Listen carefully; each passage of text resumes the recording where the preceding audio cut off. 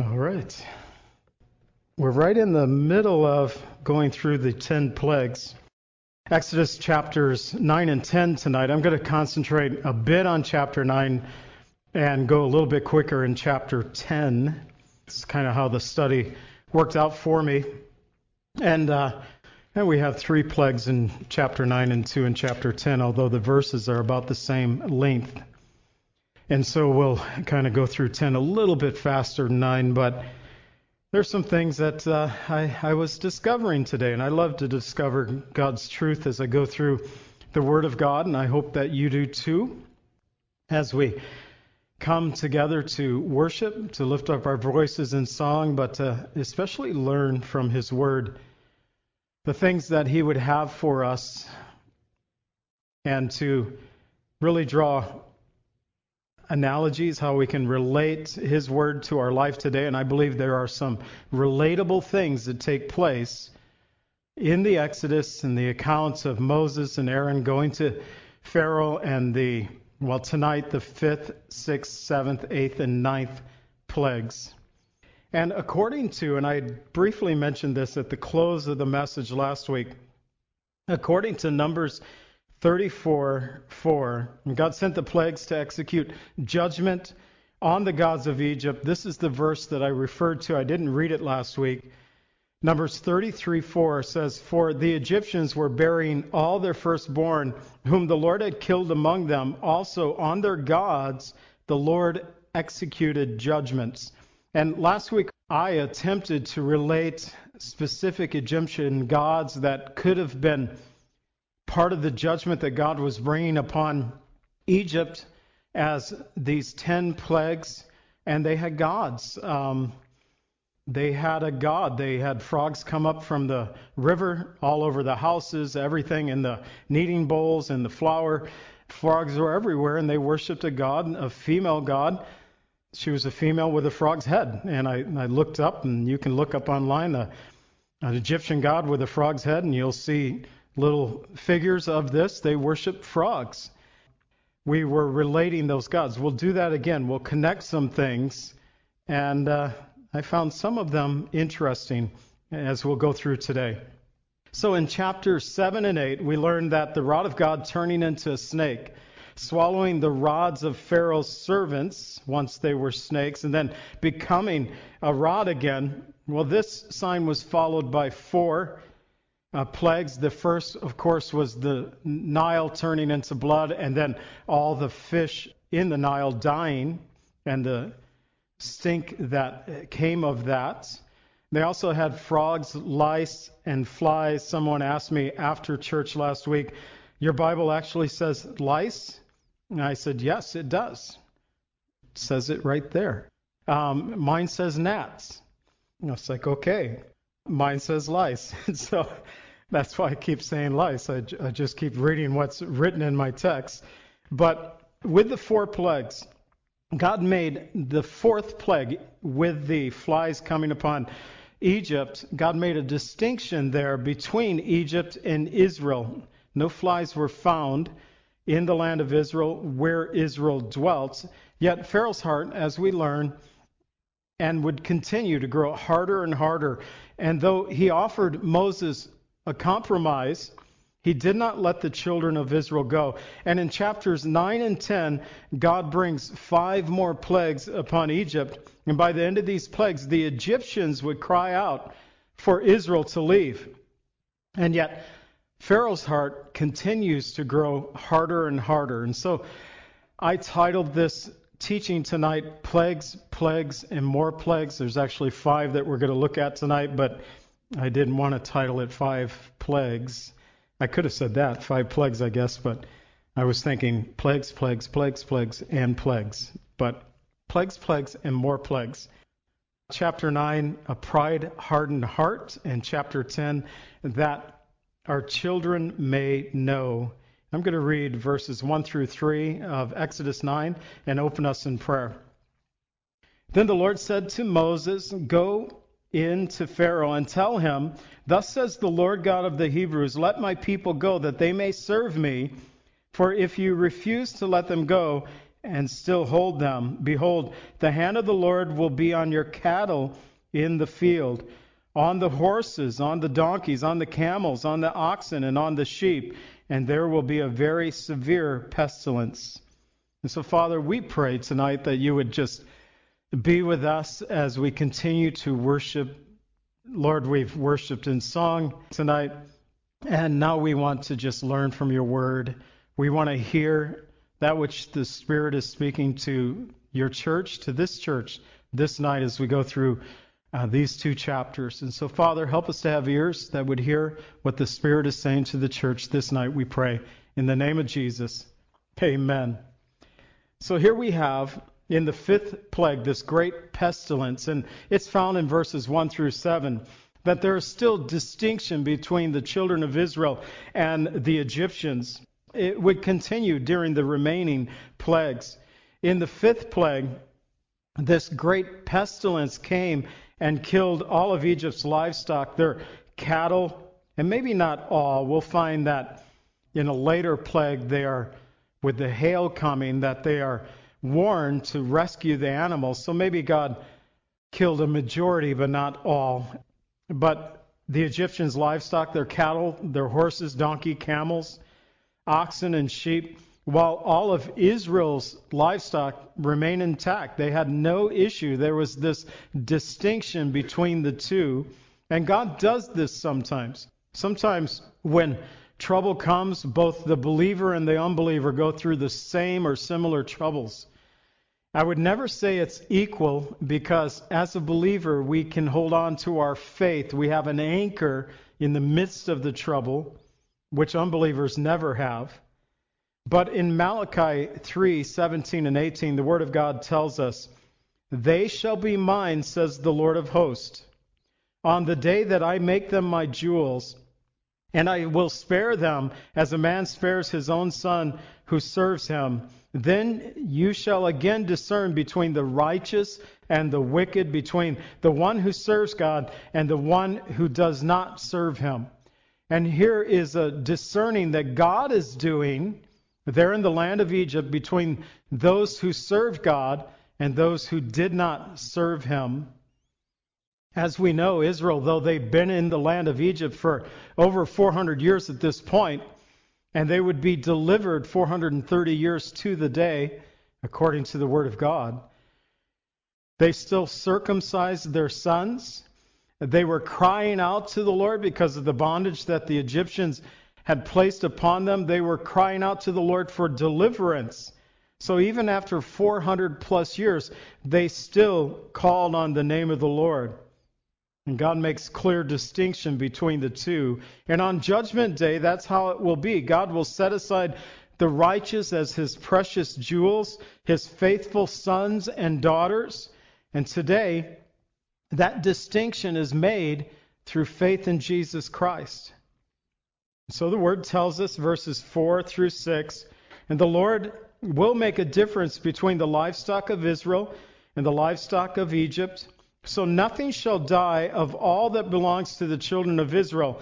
And then the Lord appointed and set a time, saying, "Tomorrow the Lord will do this thing in the land." So the Lord did this thing. On the next day, all the livestock of Egypt died. But of the livestock of the children of Israel, not one died. So to prove that this severe pestilence was of the Lord, God set the date. It's going to start tomorrow. And he also made distinction, saying it's not going to impact Israel's animals, but only the Egyptians. Now, as for the God of Egypt that this possibly could have been against, one of the authors that I looked at last week, and I'm just going to quote what he wrote about this, Alec Goldstein, and this is from an article that he had called "The 10 Plagues and Egyptian Mythology." He says, "As for the Egyptian God this plague came against, here too one struggles to find a clear correspondence." He would say perhaps it was directed against Hathor, who is depicted with the head of a cow. So they've already got one god with the head of a frog. And I guess, if you got a frog god, you might as well have a cow god. So a man depicted with the head of a cow. The frog was a woman depicted with the head of a frog. But also this Hathor, and this comes from Egyptian gods, the complete list. So they have a lot of gods. But Hathor, one of the best known, most popular, and most important deities of ancient Egypt, it's a she. She was the daughter of Ra, and in some stories, the wife of Horus, the elder. She was the patron goddess of joy, inspiration, celebration, love, women's health, childbirth, and drunkenness. Now, that one just sounded weird. Everything's like going, yeah, drunk too. I get joy and inspiration and celebration and love, and I guess if you celebrate too much, you become drunk, and she's that goddess too. The Greeks would name her Aphrodite, and so we're familiar with that name. And she's depicted as a cow or a woman with a cow's head. But in verse 7 it tells us that Pharaoh sent, and indeed not one of the livestock of the Israelites was dead. So he went to check it out. But the heart of Pharaoh became hard, and he did not let the people go. Last week we learned of the 3 Hebrew words that Moses connected to the hardening of Pharaoh's heart. The quazak, it is a word that refers to fasten upon, to seize, to bind, and it's used 10 times, mostly connected with God. Kashah, it means to be dense, cruel, or to make grievous. And this one refers to the hardening of Pharaoh's heart. God instructing Moses in Exodus 7:3, this is what I'm going to do. I'm going to make grievous the heart of Pharaoh. And then kwabed, to be heavy, grievous, or to harden, found 6 times, always used of Pharaoh hardening his own heart.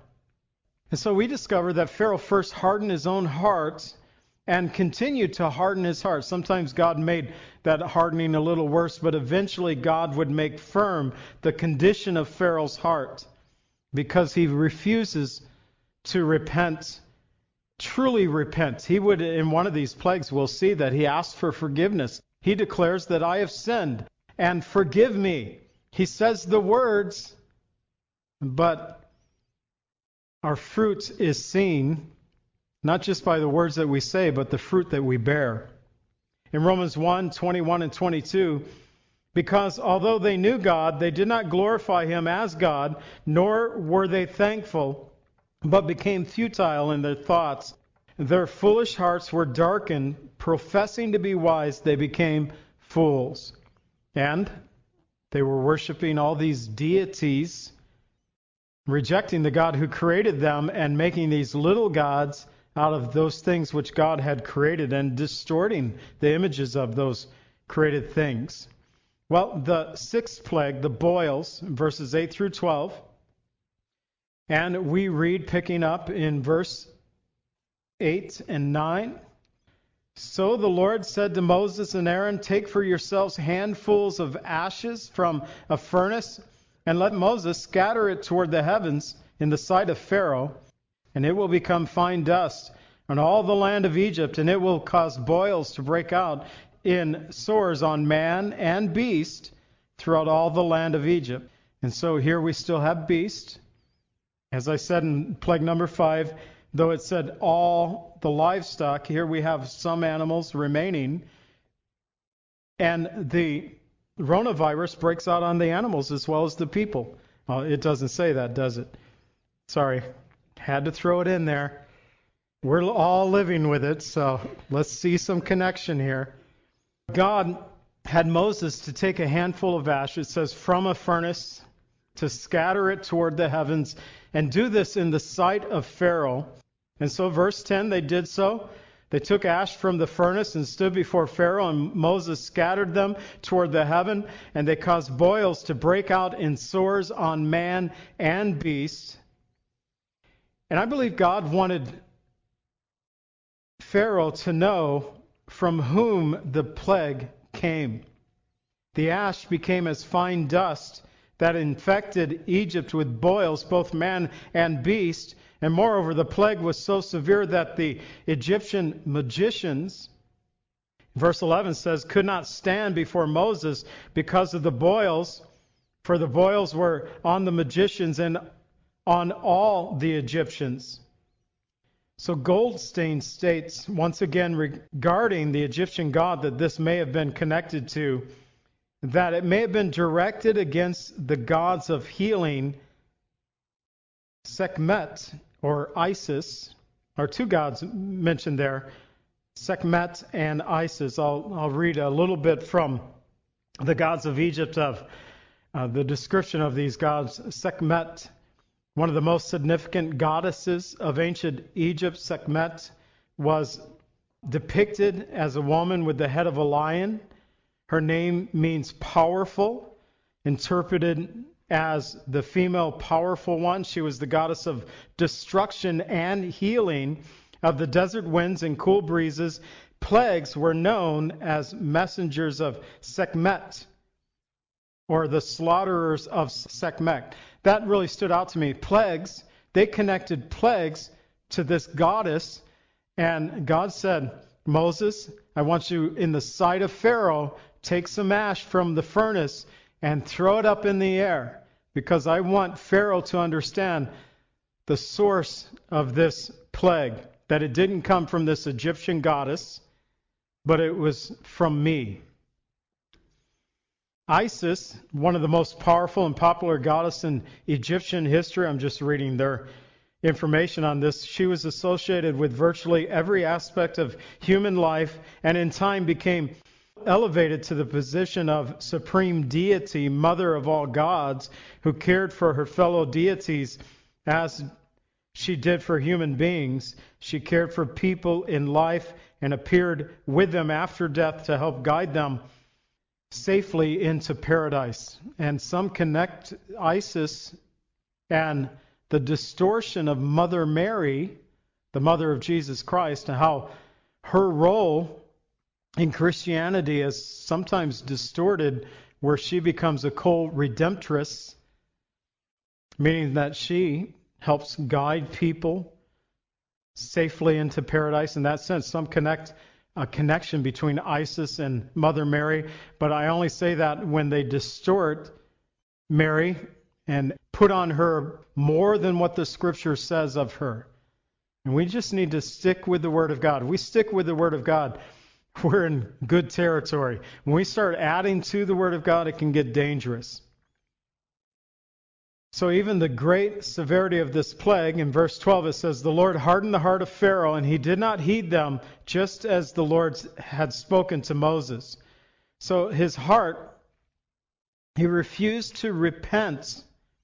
And so God, as it says in Romans 2:6, will render to each one according to his deeds. Romans 2:5 speaks about the impenitent heart, the heart that refuses to repent.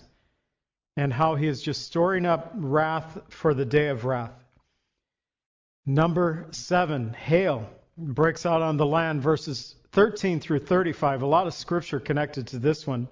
But the 7th plague, pride is at the heart of Pharaoh's treatment of the children of Israel, as he and his people had exalted themselves over the children of Israel and made them their slaves. Remember, they were afraid of the children of Israel, that they would side with their enemies, so they forced them into this bondage. And thus God said to Moses and Aaron to explain to Pharaoh the purpose of the plagues, which were not only sent in order that Pharaoh would free Israel, but also that his people, that he and his people would know that there is none who is like the Lord in all the earth. In verses 13 through 16, we find the word telling us, then the Lord said to Moses, rise early in the morning, stand before Pharaoh, and say to him, thus says the Lord God of the Hebrews, let my people go, that they may serve me. For at that time I will send all my plagues to your very heart, and all your servants and on your people, that you may know that there is none like me in all the earth. Now, if I have stretched out my hand and struck you and your people with pestilence, then you would have been cut off from the earth. But indeed, for this purpose I have raised you up, that I may show power in you, that my name may be declared in all the earth. So if God had desired to do so, he could have wiped Egypt off the face of the earth. But God said, this is not my purpose. God said, I have raised you up, talking to Pharaoh, I have raised you up that both Pharaoh and his people might know God's great power, which would cause the Lord's name to be declared in all the earth. Last week I had mentioned that 40 years later, when the spies would go into Jericho and Rahab would hide the two spies that went there, that she would explain to the spies that all Jericho were frightened because of the Israelites that had gathered at their border. And she said, because we have heard what God did to the Egyptians.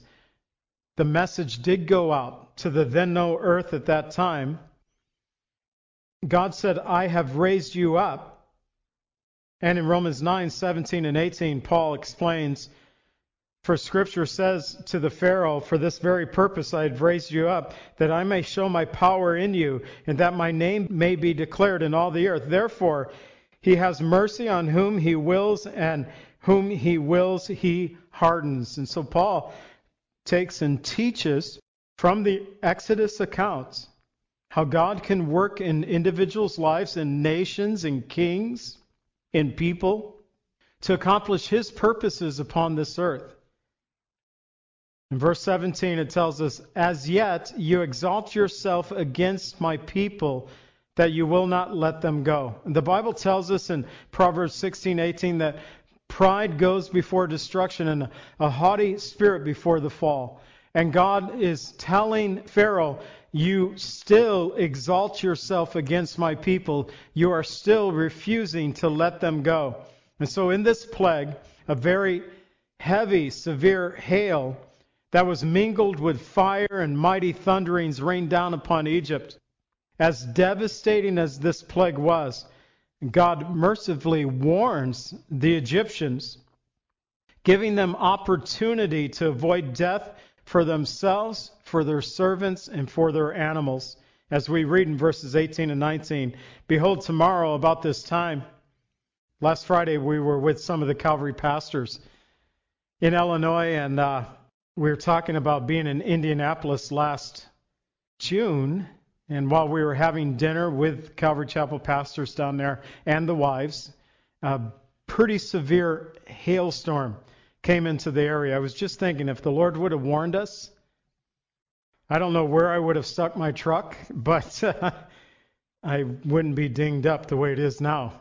So they had warning. It would be nice to get those warnings. Tomorrow, about this time, I will cause a very heavy hail to rain down, such has not been in Egypt since its founding until now. Therefore, send now, gather your livestock, all that you have in the field, for the hail shall come down on every man, on every animal, which is found in the field and is not brought home, they shall die. So, pretty intense. We've had a few hailstorms over the last few years. I just mentioned one there in Indianapolis last year, and I wasn't going to run out in the middle of it to go rescue my truck. I didn't know. Somebody did. They had this overhang, and somebody went and got their car and pulled it in the overhang of the church, protected their new car, I guess. But it was some pretty big stuff. They brought one in that measured at least 2 inches long. It wasn't round. That was so weird looking. It was like a rectangle with a lot of bumps all over it. And it did some damage. They had warning. So what caused the mercy from the Lord? We've already learned in verse 15. He did not want to cut off Egypt from the face of the earth. It's more than this. And not only did he warn them that they were saved, God has a future work for Egypt that is still not been fulfilled to this day. We'll get to that in a moment. In verse 20 and 21 it says, he who fears the word of the Lord among the servants of Pharaoh made his servants and his livestock flee to the houses. But he who did not regard the word of the Lord left his servants and his livestock in the field. And so some Egyptians said, I'm not taking a chance. Let's bring in the servants, bring in the animals. And they were spared. Others said, how many plagues can it actually, another one? This is number 7. I don't believe it's going to happen. I'll just leave them out in the field. And well, that's how salvation works today, isn't it? Jesus, in John 3:36, he who believes in the Son has everlasting life. He who does not believe in the Son shall not see life, but the wrath of God abides on him. Those who believed, they were spared destruction and harm and death. Those who did not believe, their servants and livestock were killed in those fields. But as I said, God has a future plan for Egypt, as it says in Isaiah 19:24 and 25, speaking about Israel, Egypt, and Assyria. He says, in that day Israel, and this is all future, in that day Israel will be one of 3 with Egypt and Assyria, a blessing in the midst of the land, whom the Lord of hosts shall bless, saying, blessed is Egypt, my people, and Assyria, the work of my hands, and Israel, my inheritance. Even God calls Egypt, and this is future, second coming of Jesus Christ, calls Egypt, my people, Assyria, the work of my hands, Israel, my inheritance. Even though the hail devastated the land of Egypt, the land of Goshen, where the children of Israel dwelt, no hail fell. Verse 22 through 26, the Lord said to Moses, stretch out your hand toward the heavens, and there may be hail in all the land of Egypt, on man, on beast, on every herb of the field throughout all the land of Egypt. And Moses stretched out his rod toward the heaven, and the Lord sent thunder and hail, and fire darted to the ground. And the Lord rained hail on the land of Egypt. So there was hail and fire mingled with the hail, so very heavy that there was none like it in all the land of Egypt since it became a nation. The hail struck throughout all the whole land of Egypt, all that was in the field, both man and beast. And the hail struck every herb of the field and broke every tree of the field. Only in the land of Goshen, where the children of Israel were, there was no hail. So once again, God set the children of Israel apart, but devastated Egypt with this hail. So what God could this possibly be? Zioni Savet, connecting the hail and the locusts together, directing them against Seth, a God who manifests himself against the wind and the storms, against Isis, the goddess of life. And so he connected these gods that not only against the animals, the men, but also the fields, the vegetation, the crops, and said that these were likely candidates to this. Seth was a god of war, a god of storms, a god of pestilence, and he is called the instigator of confusion, or the destroyer. And that's interesting because the Bible in the 9th plague, or the 10th plague, brings the destroyer that God sends, the true destroyer. He is depicted as a red beast with cloven hoofs and a forked tail. I'm just reading this. Does it sound familiar to you, though? Depicted as a red beast with cloven hoof, forked tail, and is a prototype for the Christian's devil, not our, you know how they depict him. Although the Bible doesn't, right? Never in the Bible do we read about the devil having a forked tail or cloven hoofs or being red. But now we know where it came from. For the first time, Pharaoh, though, confesses before Moses and Aaron that he has sinned, that the Lord is righteous, and that he and his people were wicked. Listen to this. 27 through 30. And Pharaoh sent and called for Moses and Aaron and said to them, I have sinned this time, and the Lord is righteous, and my people are wicked. and my people and I are wicked. Entreat the Lord that there be no more mighty thundering and hail, for it is enough. And I will let you go, and you shall stay no longer. So Moses said to him, as soon as I have gone out of the city. I get this image of Moses. How did he get to the Pharaoh? With hail raining down. Was he had this spiritual umbrella over him as he just walked through, protected? Apparently so. As soon as I get out of the city, I will spread out my hands to the Lord. The thunder will cease, and there will be no more hail, that you may know that the earth is the Lord's. But as for you and your servants, I know that you will not yet fear the Lord God. Even though Pharaoh did not truly repent, God graciously caused the hail to stop.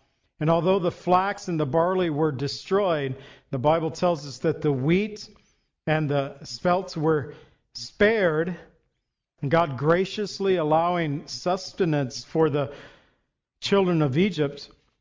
As we read in verses 31 through 35, we close out the chapter. Now the flax and the barley were struck, for the barley was in the head and the flax in the bud, but the wheat and the spelt were not struck, for they are late crop. Moses went out of the city from Pharaoh, spread out his hands to the Lord. Then the thunder and the hail ceased, and the rain was not poured out on the earth.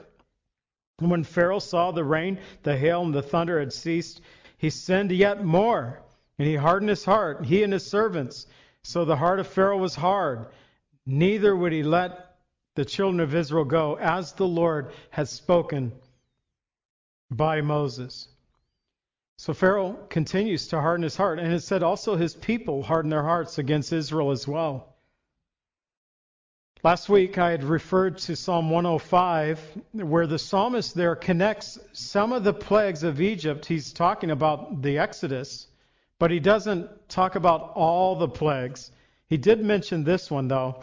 In Psalm 105, verses 32 and 33, he said, he gave them hail for rain and flaming fire on their land. He struck their vines also and their fig trees and splintered the trees of their territory. In a similar way, God's grace and mercy is extended to the whole earth. He sent His only begotten Son, Jesus Christ, to provide life to everyone who calls upon the name of the Lord. But like Pharaoh, pride continues to keep many people from coming to Jesus. Yet one day, God's grace will come to a close. There'll be a point even when Egypt will believe. As I've already read, Egypt will be called God's people. But that's the nation as a whole. God works in individuals, He works in nations. But within those nations, there's always those individuals. Like with the plague of the hail, God gave warning. Those who believed the word of Moses went out and got their servants and their livestock and brought them into safety. Those who did not, well, their servants and livestock were killed. Pride is always the issue. And it's through forsaking our pride-hardened hearts that we believe in Jesus and are saved.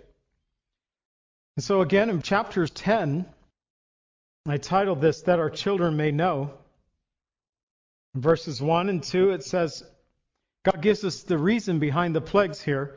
Now the Lord said to Moses, Go into Pharaoh, for I have hardened his heart and the hearts of his servants, that I might show these signs of mine before them, and that you might tell them in the hearing of your sons and of your sons' sons the mighty things that I have done in Egypt, and my signs which I have done among them, that you may know that I am the Lord.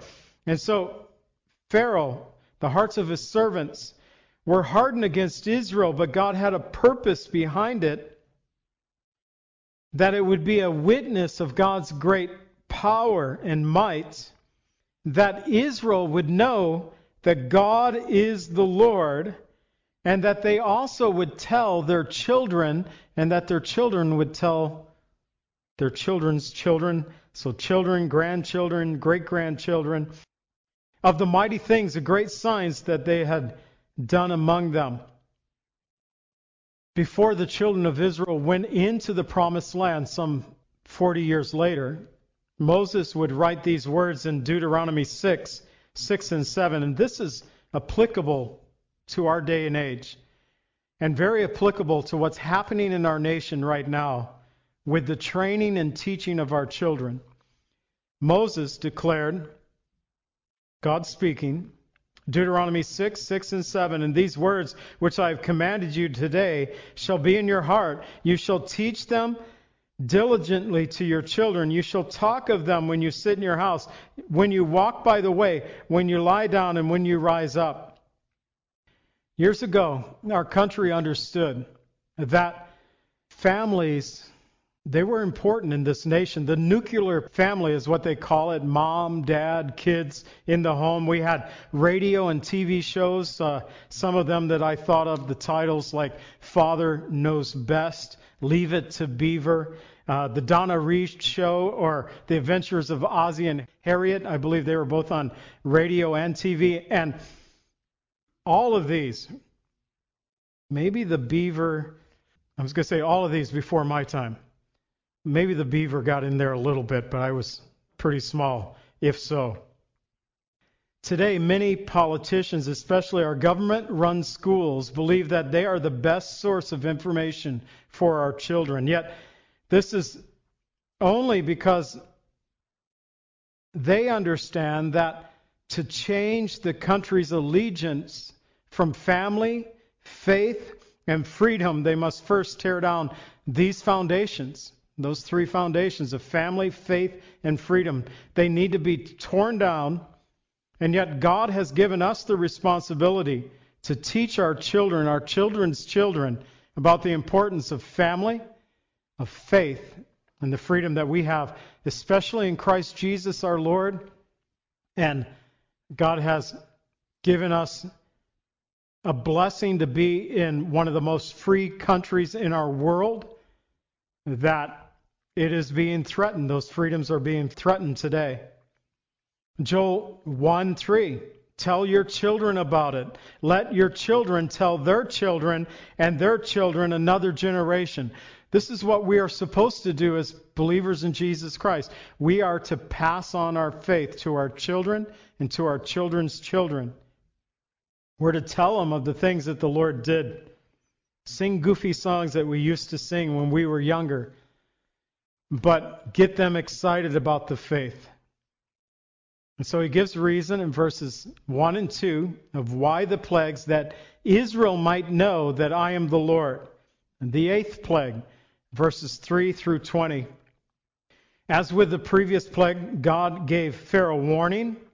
He spoke through Moses and Aaron, saying, picking up in verses 3 and 4, thus says the Lord God of Hebrews, how long will you refuse to humble yourself before me and let my people go, that they may serve me? Or else, if you refuse to let my people go, behold, tomorrow I will bring locusts into your territory. So Moses and Aaron went on to explain the severity of this locust upon their nation. In verses 5 and 6, they will cover the face of the earth, so that no one will be able to see the earth. They shall eat the residue of what is left, which remains to you from the hail. They shall eat every tree which grows up for you out of the field. They shall fill your houses, the houses of your servants, and the houses of all the Egyptians, which neither your fathers nor your fathers' fathers have seen since the day that they were on the earth to this day. And he turned and went out from Pharaoh. And so after Moses and Aaron left, Pharaoh's servants came to Pharaoh. In verse 7, now the servants are crying out. It's kind of like you get so fed up in a nation, suddenly truckers are having a convoy across the nation. They get so fed up, they start crying out to their leadership. Here the servants came and said, how long shall this man be a snare to us? Let the men go, that they may serve the Lord their God. Do you not yet know that Egypt is destroyed? Man, we could just tweak these words slightly and speak them in our own capital of the United States. Don't you know that our nation is destroyed? The Egyptians recognized that their land has already been devastated. So it was, verses 8 and 9, Moses and Aaron were brought again to Pharaoh, and he said to them, "Go serve the Lord your God. Who are the ones that are going?" And Moses said, "We will go with our young and our old, with our sons and with our daughters, with our flocks and herds. We will go, for we must hold a feast to the Lord." Yet Pharaoh offered them again another compromise. He said, "Just let the men go." And he had a reason behind this, but here's what he said, verses 10 and 11. "The Lord had better be with you when you let your little ones go. Beware, for evil is ahead of you. Not so. Go now, you who are men, and serve the Lord, for that is what you desire." And they were driven out of Pharaoh's presence. So Pharaoh said, "Who's going up with you?" And Pharaoh said, let me get it right. Pharaoh said, "Who's going with you?" Moses responded, "We're taking everyone and everything." And he said, "Not so. Your men can go, but you have to leave the rest behind." Now he realized that if the men left, they would come back for their possessions, for their family. But when Moses and Aaron refused, Pharaoh drove them out of his presence. And so, verse 12 through 15, the Lord said to Moses, "Stretch out your hand over the land of Egypt for the locusts, that they may come upon the land of Egypt and eat up every herb of the land, all that the hail has left." So Moses stretched out his rod over the land of Egypt, and the Lord brought on the east wind on the land all that day, all that night. And when the morning came, the east wind brought locusts, and the locusts went up over all the land of Egypt and rested on all the territory of Egypt. And they were very severe. Previously had been no such locusts as they, nor shall there be such after them. For they covered the whole face of the earth, so that the land was darkened. And they ate every herb of the land and all the fruit of the trees which the hail had left. So there remained nothing green on the trees or on the plants of the field throughout all the land of Egypt. This Goldstein related this to the locusts creating the darkness, but the Bible doesn't say that. We have the plague of locusts and we'll have a plague of darkness, two separate things, but also connected them to the gods of Zeth, Isis, and Men.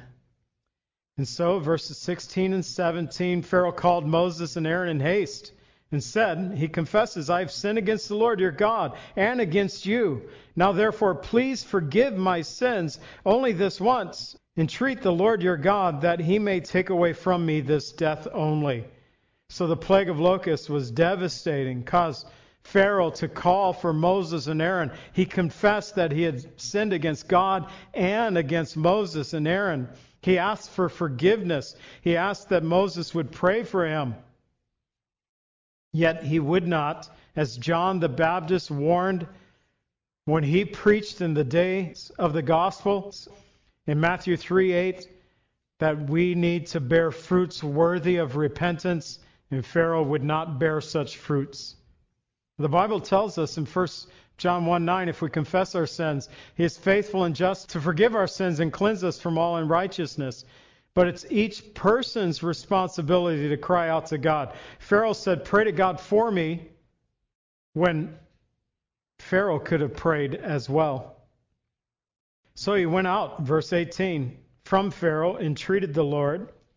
As Moses went out, prayed for God to take away the locusts, God reversed the wind that blew them in. And 19 and 20 tells us that there remained not one locust in all the territory of Egypt. He blew them into the sea. But the Lord hardened Pharaoh's heart, and he did not let the children of Israel go.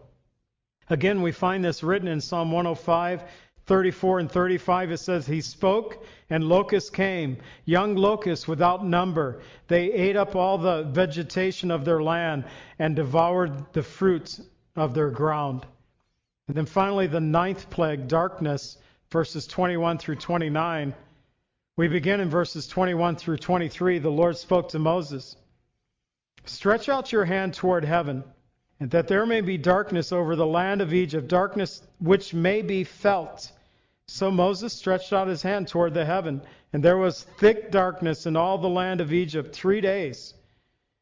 And they did not see one another, nor did anyone rise from his place for 3 days. But all the children of Israel had light in their dwellings. So without warning, this 9th plague came. There was no advance warning. It's going to be dark tomorrow. Get your oil lamps ready. In fact, it gives a sense that the darkness was so thick that lighting a fire or lamps did no good. People just sat down for 3 days and did not move.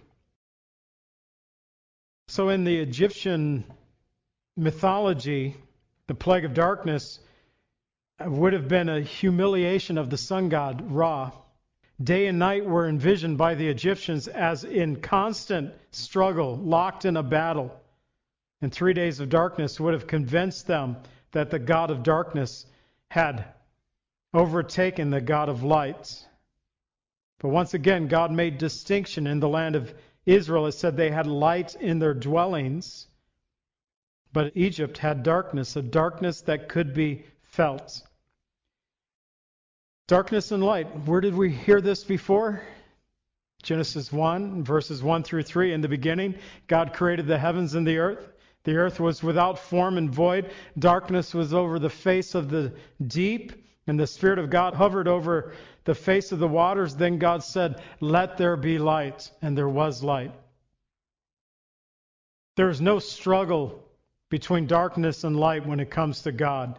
We may have those struggles, but God doesn't. Once again, Pharaoh offers a compromise. This time, he says all their people could go, but they have to leave the animals behind. And Moses stood firm. I think this is important. I believe in the United States and our world, we're going to come to a time where the church we're already being compromised. And the more we give up, the more they want. And we have to learn to stand firm, even if it costs. So verses 24 through 27, Pharaoh called to Moses saying, "Go serve the Lord. Only let your flocks and your herds be kept back. Let your little ones go also with you." But Moses said, "You must give us sacrifices, burnt offerings, that we may sacrifice to the Lord our God. Our livestock shall also go with us. Not a hoof shall be left behind. For we must take some of them to serve the Lord our God. And even we do not know what we must serve the Lord our God until we arrive there. So we don't know what animal we might need." But the Lord hardened Pharaoh's heart, and he would not let them go. So at this point, Pharaoh banishes Moses from his presence. He says, verses 28 and 29, "Get away from me, take heed to yourself, and see my face no more. For in the day that you see my face, you shall die." So Moses said, "You have spoken well. I will never see your face again." They actually would. After the 10th plague, Pharaoh would call for Moses one last time. But only when Pharaoh gives in to their demands to let the children of Israel go. As parents, we are to teach our children and our children's children the mighty things that God has done and the signs that He has given, that our children may grow to know and love the Lord. And we live in a country right now that's challenging that, and I fear it'll challenge more. Just a few weeks ago, I've had on my heart, and I was thinking about it today again, and I think on the 3rd Wednesday, so in 2 weeks, Dave, we're going to do a communion Wednesday night, like we used to do. In 2 weeks, the 3rd Wednesday of each month. What I used to do before the pandemic came, I used to talk about world events, and I would take one Wednesday out of the month, and we'd have communion, and I would just catch us up on things that's going on in the world. And I to be honest with you, we're all overwhelmed with everything that's going on, but it keeps coming. So we need to get back to this again. And what I had a thought is I need to teach about what the Bible speaks about male and female, because we certainly in our country can't understand these plain truths today. Well, John MacArthur taught on this subject just a few weeks ago, and that teaching was taken off of YouTube for disinformation, and all he said was what the Bible says. So we have to stand firm. And so in a few weeks, I'm going to say what the Bible says, and maybe our social media accounts will not like me at that point. But that's okay. For those who are watching on the social media accounts, sorry. But we have to learn to stand firm. But I think this is important too, because things are getting so twisted, and we just need to hear the truth of God's word. And I just feel the Lord would have me go in this direction. So we'll do that in a couple of weeks. Next week we'll continue in Exodus chapters 11 and 12. 11 is really short. 12 is really important passage in the Bible, because not only does it set up the Passover, it gives us a picture of the sacrifice of Jesus Christ. So some good teaching coming up, Lord willing. Let's go ahead and stand and close in prayer. So, Father, we thank you for your word. Thank you for what it teaches us. These plagues that came upon Egypt, although we wish none of these things to come upon our nation, we understand pestilence a little better now, as we've been in the middle of this mess for the last couple of years. And, Lord, church is being challenged on faith issues, and more challenges coming. So help us, Lord, to take lessons from the book of Exodus, to stand firm in the truths of your word, like Moses and Aaron and the children of Israel did. I know, Lord, that they struggled at times, but overall, Lord, you did the work that you desired to do, not only through Israel, but ultimately through Egypt. And one day, Lord, you said, I will call Egypt my people. So you have a future for this country that still is on this planet to this day. One day, Lord, you will call them my people. We thank you, Lord Jesus, that through faith in your name, we're all the children of God. For those who believe in the sacrifice, the death, burial, and resurrection of Jesus Christ, and receive that gift of salvation. Help us, Lord, to be messengers of that to others, but especially to our children and to our children's children. Help us, Lord, to not only believe in Jesus, but to share our faith with our family and with those we come in contact with. We thank you, Lord, for Joseph, who came through this heart surgery. As far as I know at this point, he came through the surgery, he's still doing well. We just pray that he would continue to do so, bring healing to his body. Complete healing, we pray, Lord. And we ask that you would be with his family, as they no doubt had great concerns for their father, grandfather, great-grandfather. Watch over them, I pray. We thank you and we give you praise. In the name of Jesus, amen. Pray that God would bless you and keep you, that his face would always shine upon you and give you peace. God bless.